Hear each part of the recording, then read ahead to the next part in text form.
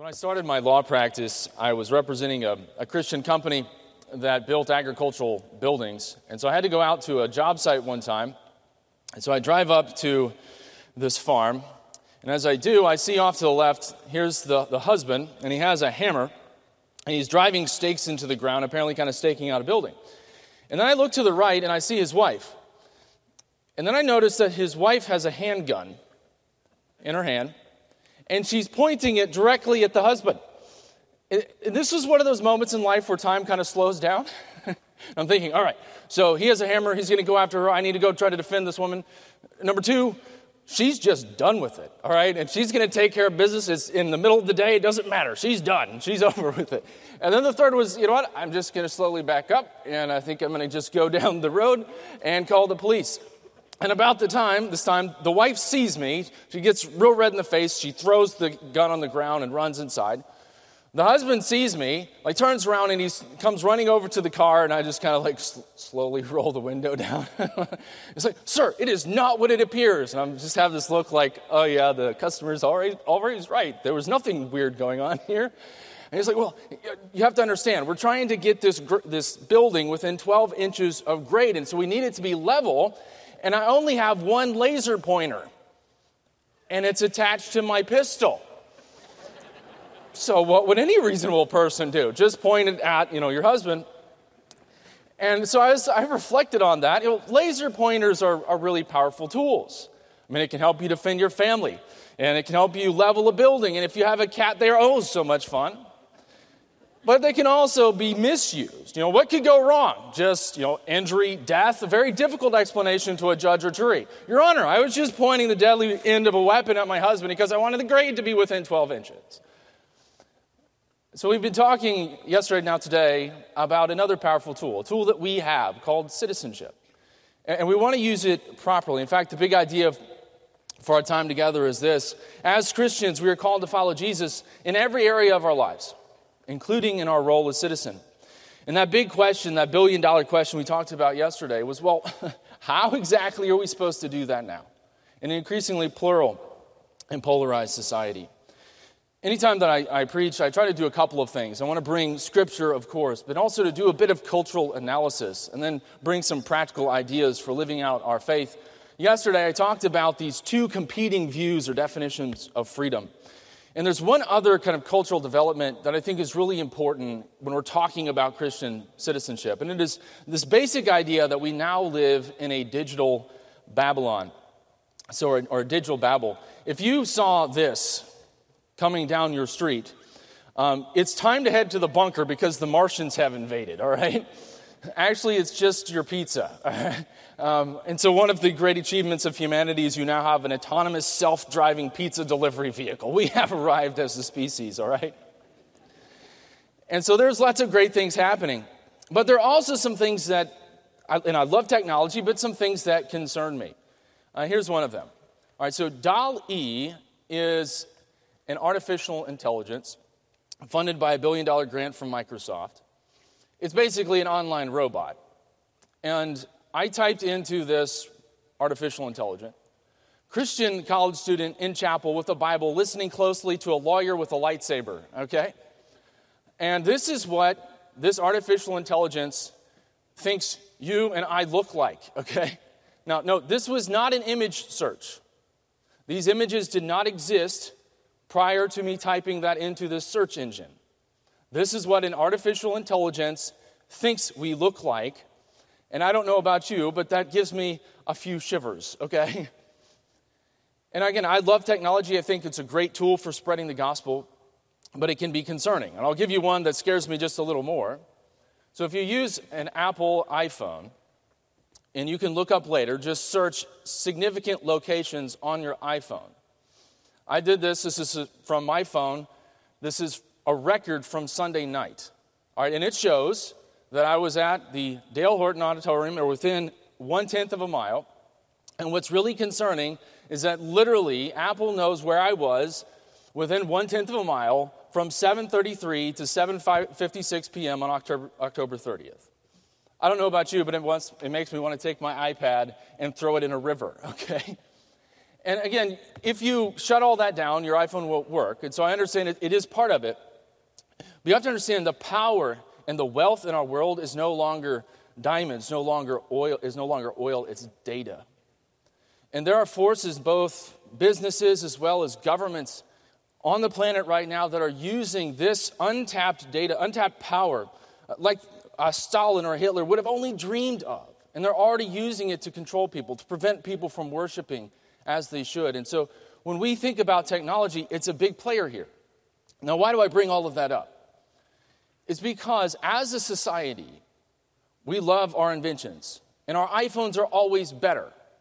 Our computers are always better. And because of that, we've come to the conclusion that we no longer need God.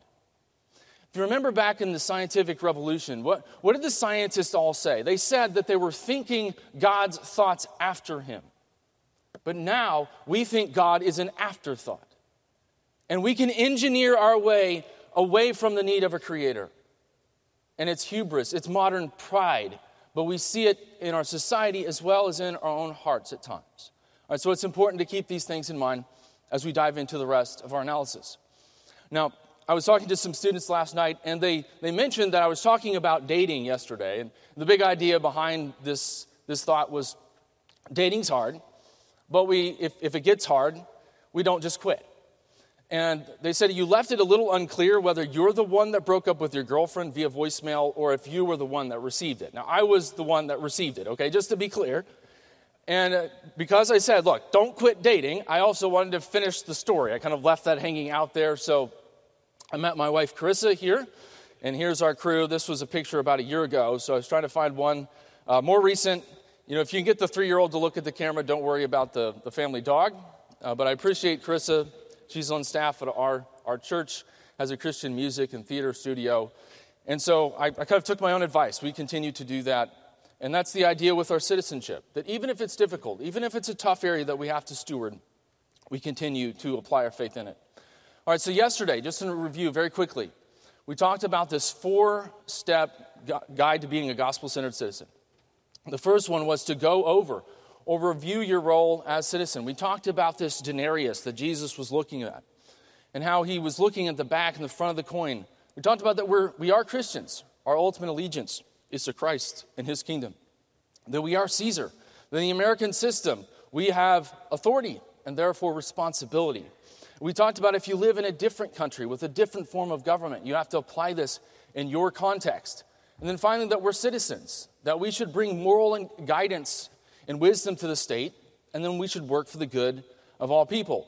And we talked about the sword and the light, and we talked about the lightsaber, which is the tyrant's weapon of choice. If government is saying to the church, here's what's good, true, and beautiful, here's what's moral, then the roles of church and state are exactly backwards, and it is, in a sense, a lightsaber. Secondly, we talked about the scriptural imperative to offer prayer for and build relationships with government officials. And I admit to you that in our work in the public square, we had missed this very basic biblical command. And that question of that politician that you just love to hate, when was the last time you substantively prayed for that person's soul, for their family, for wisdom in the public square? That brings us to step number 3. And that is to offer solutions and partner with government to solve key problems. And what we talk about in our work is that we move at the speed of relationships. So you have a strong foundation. You're showing these individuals in public life, hey, we care about you. We're praying for you, and then we're going to partner with you. Now, back to yesterday, we talked about the role of the church. The role of the church is to fulfill the Great Commission, to do good works that point to Jesus. And then the role of the state, if you remember, was to punish evil and promote good. Now, we're talking about how God designed these things. We believe that the doing good piece of the church's role and the promoting good piece of the government's role should fit together like puzzle pieces. And we should be partners rather than opponents in working in our society. Now, I mentioned the meeting with Governor Holcomb yesterday. And in this meeting, we asked Governor Holcomb, what are the worst issues in our state and how can the church help? He didn't really have to spend any time thinking about it because he thinks about these issues every day. And so he gave me 3 things: foster care, the drug crisis, and mental health. And I look back and I'm like, oh yeah, we'll get on that and get it solved by Tuesday. Right? Now, these are incredibly complex and difficult issues. I mentioned Indiana, but everywhere I go in the country, I sometimes say these things affect us from the holler to the high rise. All right, it's everywhere. These issues are everywhere. They're complex issues. They're difficult issues, largely because, as we talked yesterday, the natural family is breaking down, and so you have all of these problems. So what I'm trying to do as I go through this is just to show you practically how we're trying to work this out in our work. And so I want to give you some specific examples of this. There are many great organizations and Christians doing great things. I'm just going to share a few with you today. So God blessed us with an opportunity to meet with the head of our Department of Child Services in Indiana. She's a fellow believer that said God had called her in a sense. She came into this role and said, I don't want to just engage DCS, I want to transform it. And she asked the church to go upstream with the Department of Child Services to keep kids out of foster care. And she's done a great job. Indiana was one of the worst states in the country. Now our numbers are much better. And one of the great ways we're able to work with DCS on this issue is something called the Care Portal. The Care Portal is something that churches and other nonprofits and businesses can sign up for. And if DCS comes into a home and recognizes there's no food or there's not a refrigerator, then this message can go out to the churches, and the church can show up with that bed, with the refrigerator, with clothes, and keep those kids out of foster care. It's already done some amazing work in Indiana. It was piloted in a few counties. It's now going to many more. The next issue, we talked about the drug crisis. And of course, the drug crisis is affecting Americans everywhere. And so we've jumped in, partnered with our Attorney General. Here we were presenting at an annual symposium on drug addiction recovery.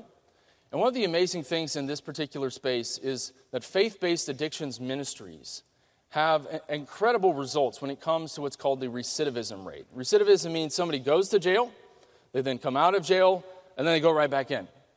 And there's one ministry that I've worked with, the general recidivism rate is around 80%. Yeah, it's that bad. And this ministry has a recidivism rate of something like 8 or 9%. Why? Because they're bringing them to Jesus, helping them change their identity. The last one there is mental health. And something I appreciate about Generation Z is that everyone has struggles, has issues like they're anxious, self-doubt. But Generation Z just says, hey, look, these are my struggles. I'm going to share them with you. And that's something I appreciate about your generation. The lieutenant governor in Indiana had a sibling that took her own life due to mental health struggles. And so this is something she's very passionate about. We've had the opportunity to partner with a roundtable that she created.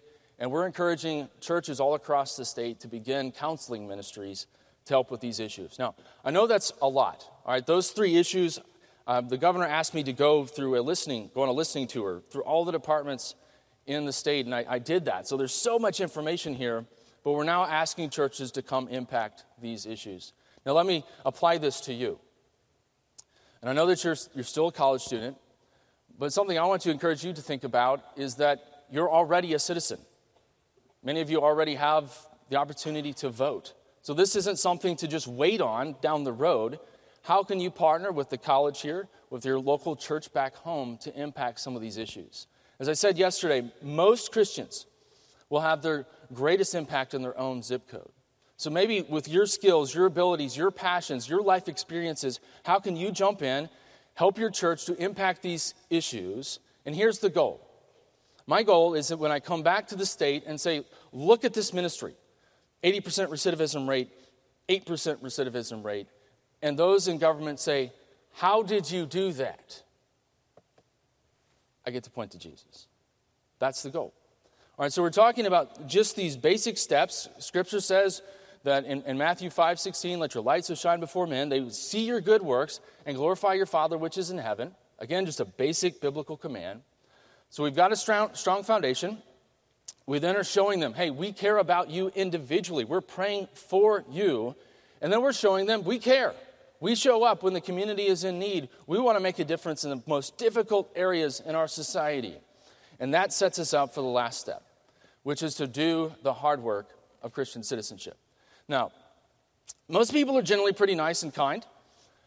But then you start talking about politics, and it's kind of like, all right, so it's kind of like this cat. I I don't know if you've ever given your cat a bath and it's like that. And some of you are like, how dare you insult my feline, all right? Well, here's a dog, all right? So I had a dog like that. I give him a bath, like, what are you, a rat? I don't know. What happened to you, man? But this is kind of what happens to people in politics. It's like we're talking, we're having a decent discussion, and then, we change into an alien. It's like animal to alien here. And so as Christians, as I've said from Scripture, is that we're commanded to steward our vote. We're commanded to engage our culture, to shine the light of Jesus into every area of our lives. It just happens that this is a difficult area. So how can we do that well? And as I jump in, I've been praying through sermons like this, and specifically this sermon, I've prayed about how specific to be. Because I could probably get up here and say a few good things and everybody say amen, but I don't know that that's really all that helpful. And so I do want to get into some specific issues, because I think I can show you how I'm trying to navigate them. You can disagree with me, but I want to show you how that's done, or at least how we're trying to accomplish it in the public square. Now, I want to ask you to do something, like almost like mentally, intentionally, I want you to try to do something. I want you to take off your American partisan lens, your American partisan glasses, all right? Because if you look in social media, you look on the news media, everything is partisan. And anybody from the faith perspective that comes into public life, everybody's like, oh, you're just acting in a partisan manner. Hopefully by now, I've shown you my motivation is not to bring about the conquest or victory of one political party. It is to follow Jesus and be faithful and confident as a follower of Jesus in the public square. So if you will, kind of take those glasses off, the partisan ones, and put on biblical ones, all right? And we want to look at it through this lens.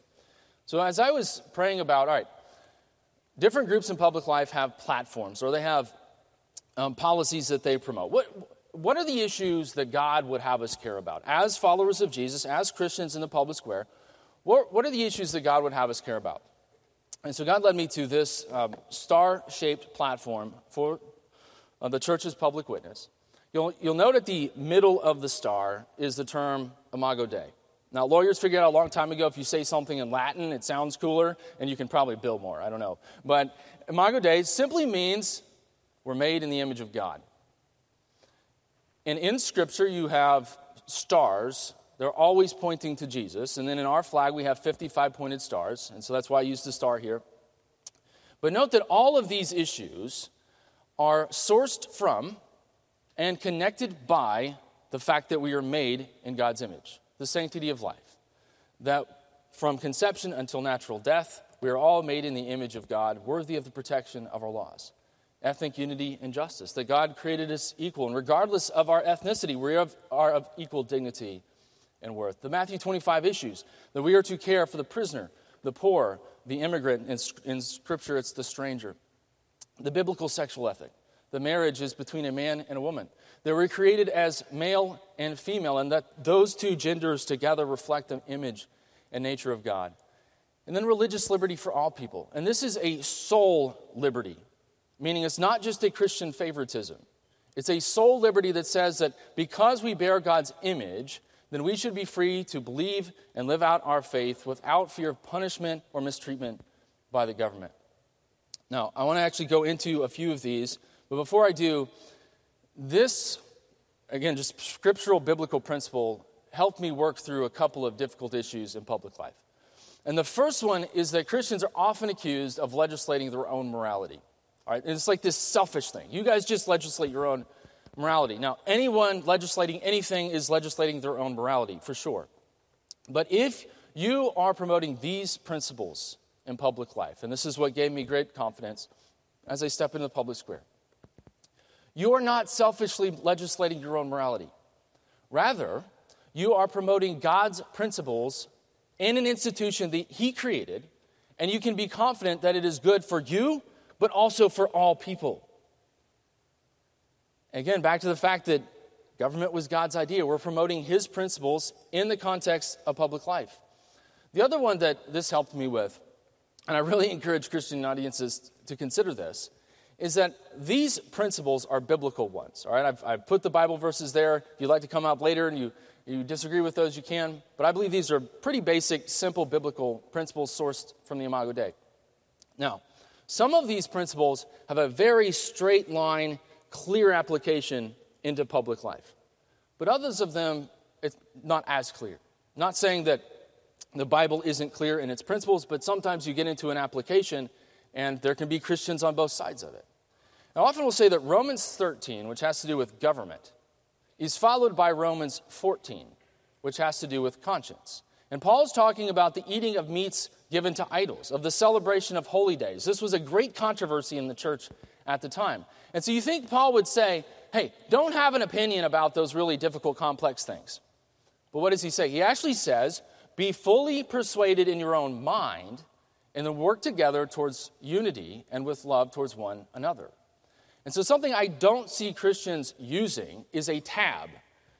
You think of a kind of a browser tab in an online browser for conscience issues. Because I have seen Christians, and this burdens my heart, that have worshiped together, that loved one another, or that are pursuing the gospel, and then they have a disagreement over something that is actually fairly slight politically, and they literally will break fellowship with one another.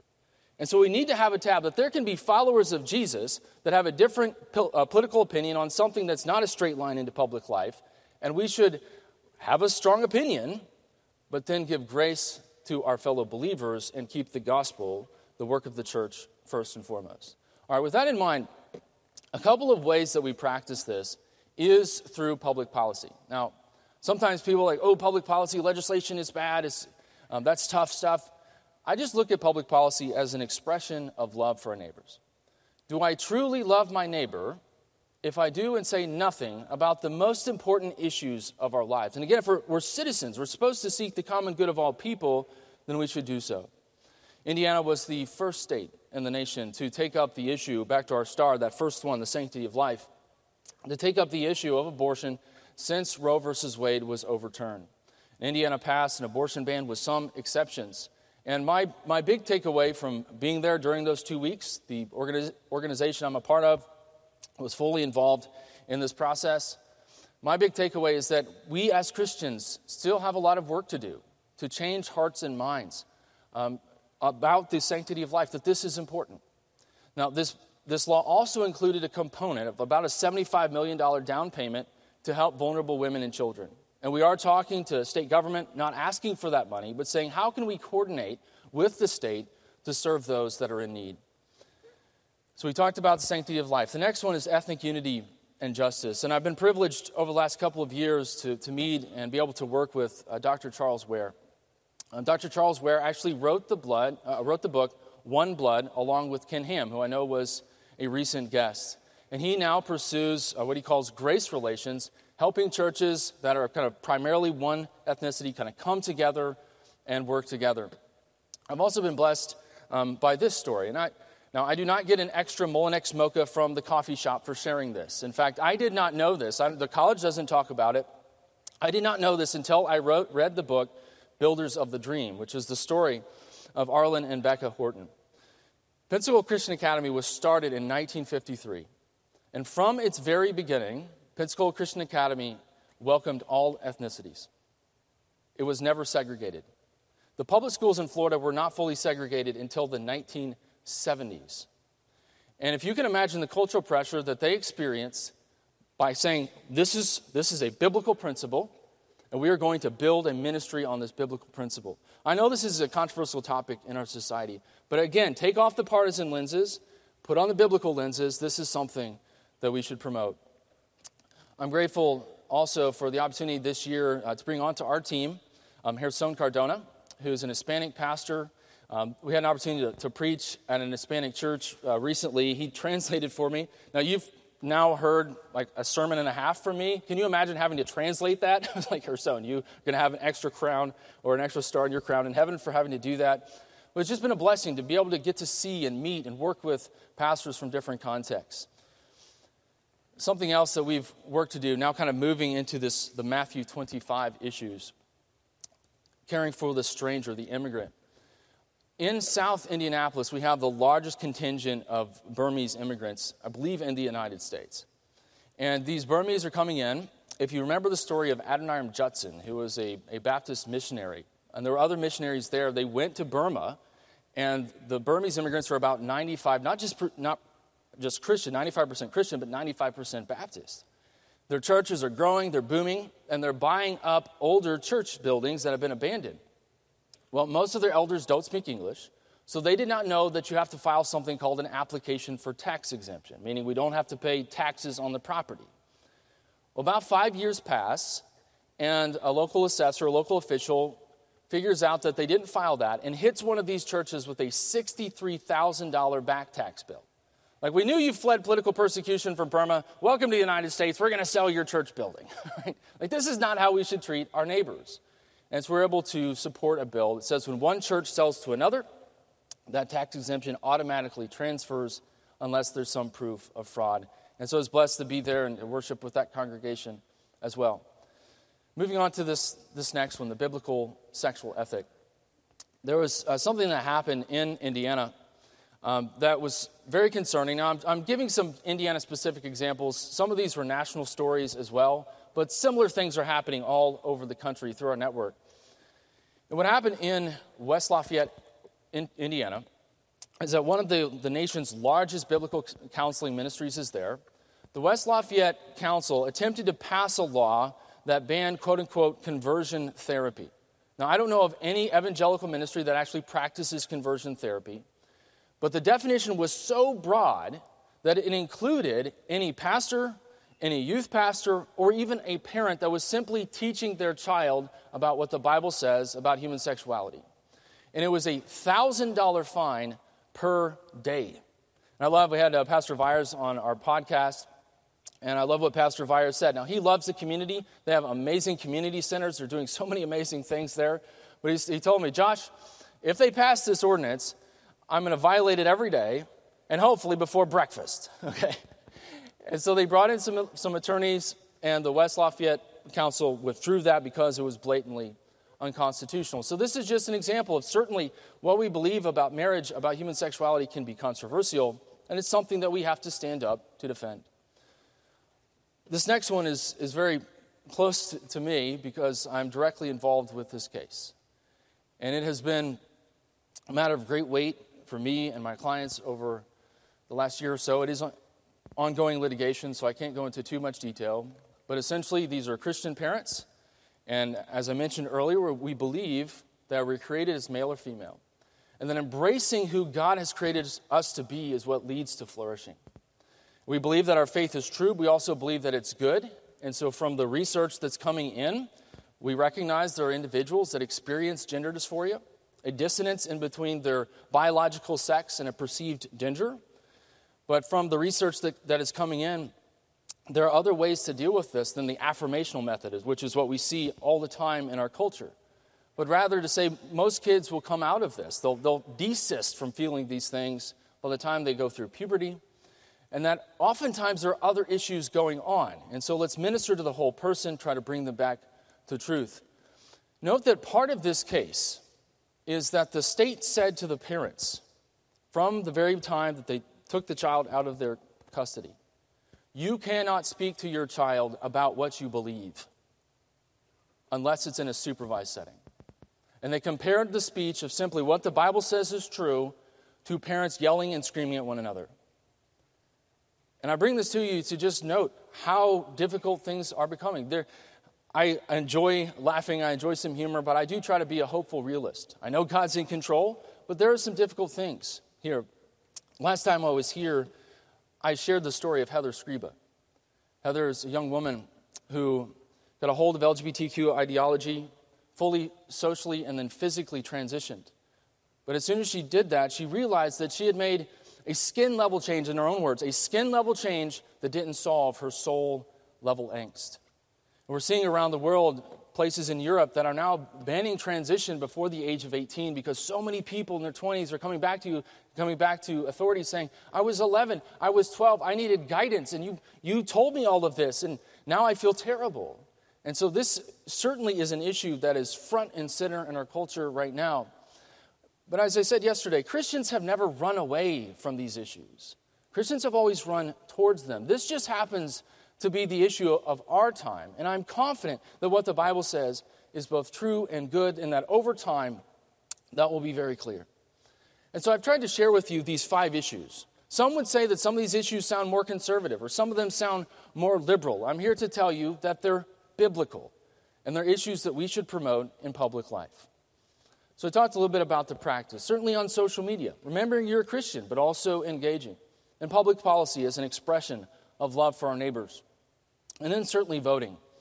And perhaps when I started yesterday, some of you thought, well, he's just going to be here to tell me to vote for this next election. Hopefully you can see Christian citizenship it's so much more broad than just this one exercise. But it is important. I do have a blog post, if you'd like to read more about this, called Jethro's Voting Guide, where I go into a lot of commonly asked questions. I'll just review this with you. Jethro, who was Moses' father-in-law in Exodus 21, he actually gives 4 qualifications for those in public office. He says this: they should be competent, able. 2, they should be moral. 3, they should be honest. And 4, they should show financial integrity. And so those are some basic qualifications you can look at. Now, again, to kind of brass tacks, voting is always going to be a complex moral exercise. Why? Because unless Jesus is on the ballot, you're always voting for the lesser of 2 evils. And so you are having to take your Christian faith and say, all right, how do I apply this here? It's also really complex in the United States because we only have 2 primary parties. Now, I know there's some Christians that support third parties, but to have meaningful influence in public life, we essentially have 2 parties. It'd be easier in Europe where you can have lots of different parties. And so you have to look at these things in context. And here's the question that I would encourage you to think about. You have kind of one vote. The question being, how can I use my vote to promote kingdom principles in public life? How can I best do that? Using this limited opportunity, how can I best do that in public life? Now, why is this important? Some may think, well, why would I take the time to go vote? Here's why.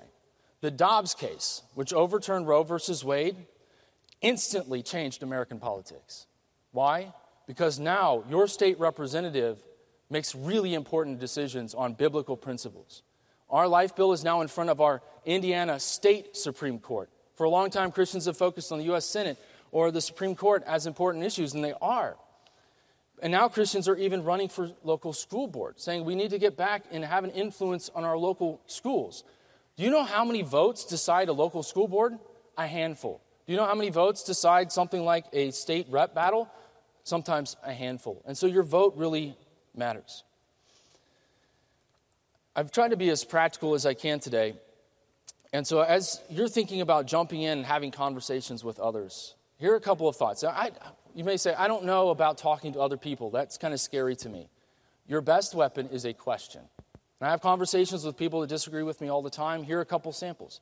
What do you mean by that? How did you arrive at that conclusion? How do you know what you believe is true? And then saying, look, I value our relationship. I know we disagree. I want to try to understand your position better. So there are some tools. So in review, here's your 4-step guide to gospel-centered citizenship. To go over or review your role as citizen. Secondly, to offer prayer for, build those relationships with your government officials. And again, the big idea this morning is don't think about, oh, I'm preparing to be a citizen. No, you are a citizen. And so I'll tell you, elected officials, they love talking to students. So can you get a group together? Go encourage them. Partner with them to impact a key issue, and then do the hard work of Christian citizenship.